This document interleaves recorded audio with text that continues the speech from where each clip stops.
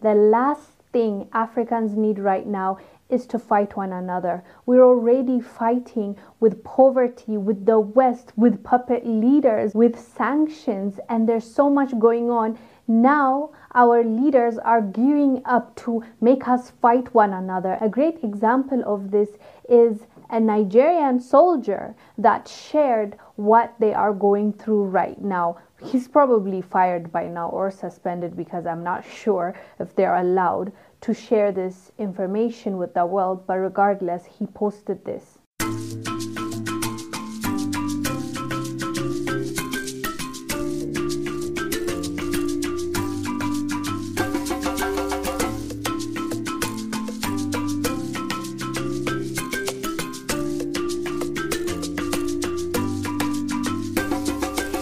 In that clip, he shows himself and other Nigerian soldiers, and he wrote, "Niger, please be nice to us. A few days to go. Mommy, pray for us. If it happens that we don't make it, please take care of our unborn kids."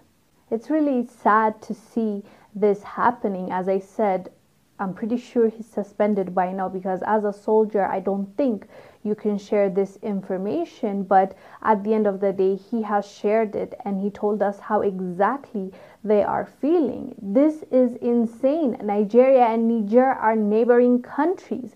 Just because Niger had a coup, which the majority of the people support, they are being sanctioned left and right. What's even worse, their own neighboring countries, ECOWAS, have sanctioned them, and they are preparing to intervene, which means send soldiers to Niger. As I said, fam, most of the people support that coup because the president that was overthrown was a Western ally, was a Western puppet. So people are happy that he is no longer their president. They're happy to move forward and start afresh because of the exploitation that they've been facing for so long. They're saying enough is enough. They're tired of this.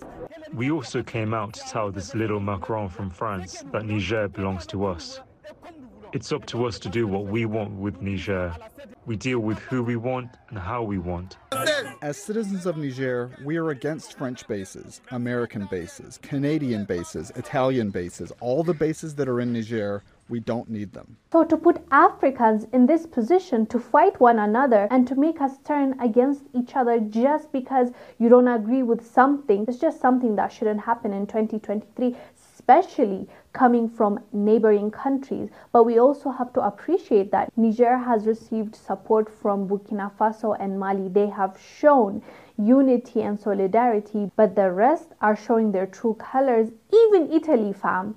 Italy made a statement, the foreign minister, and he said, do not act on your warning, because ECOWAS gave Niger 1 week to return the president back to his position. Otherwise, there's price to pay. So once the time was up, Italy tried to intervene and ask the ECOWAS leaders, which are African leaders, to give the Niger coup leaders time. Just imagine this, a foreign country is trying to resolve this without spilling blood. And our own African leaders, just because their puppet leaders are telling them to do A, B, C, D, they want to invade a whole country, which is their neighboring country.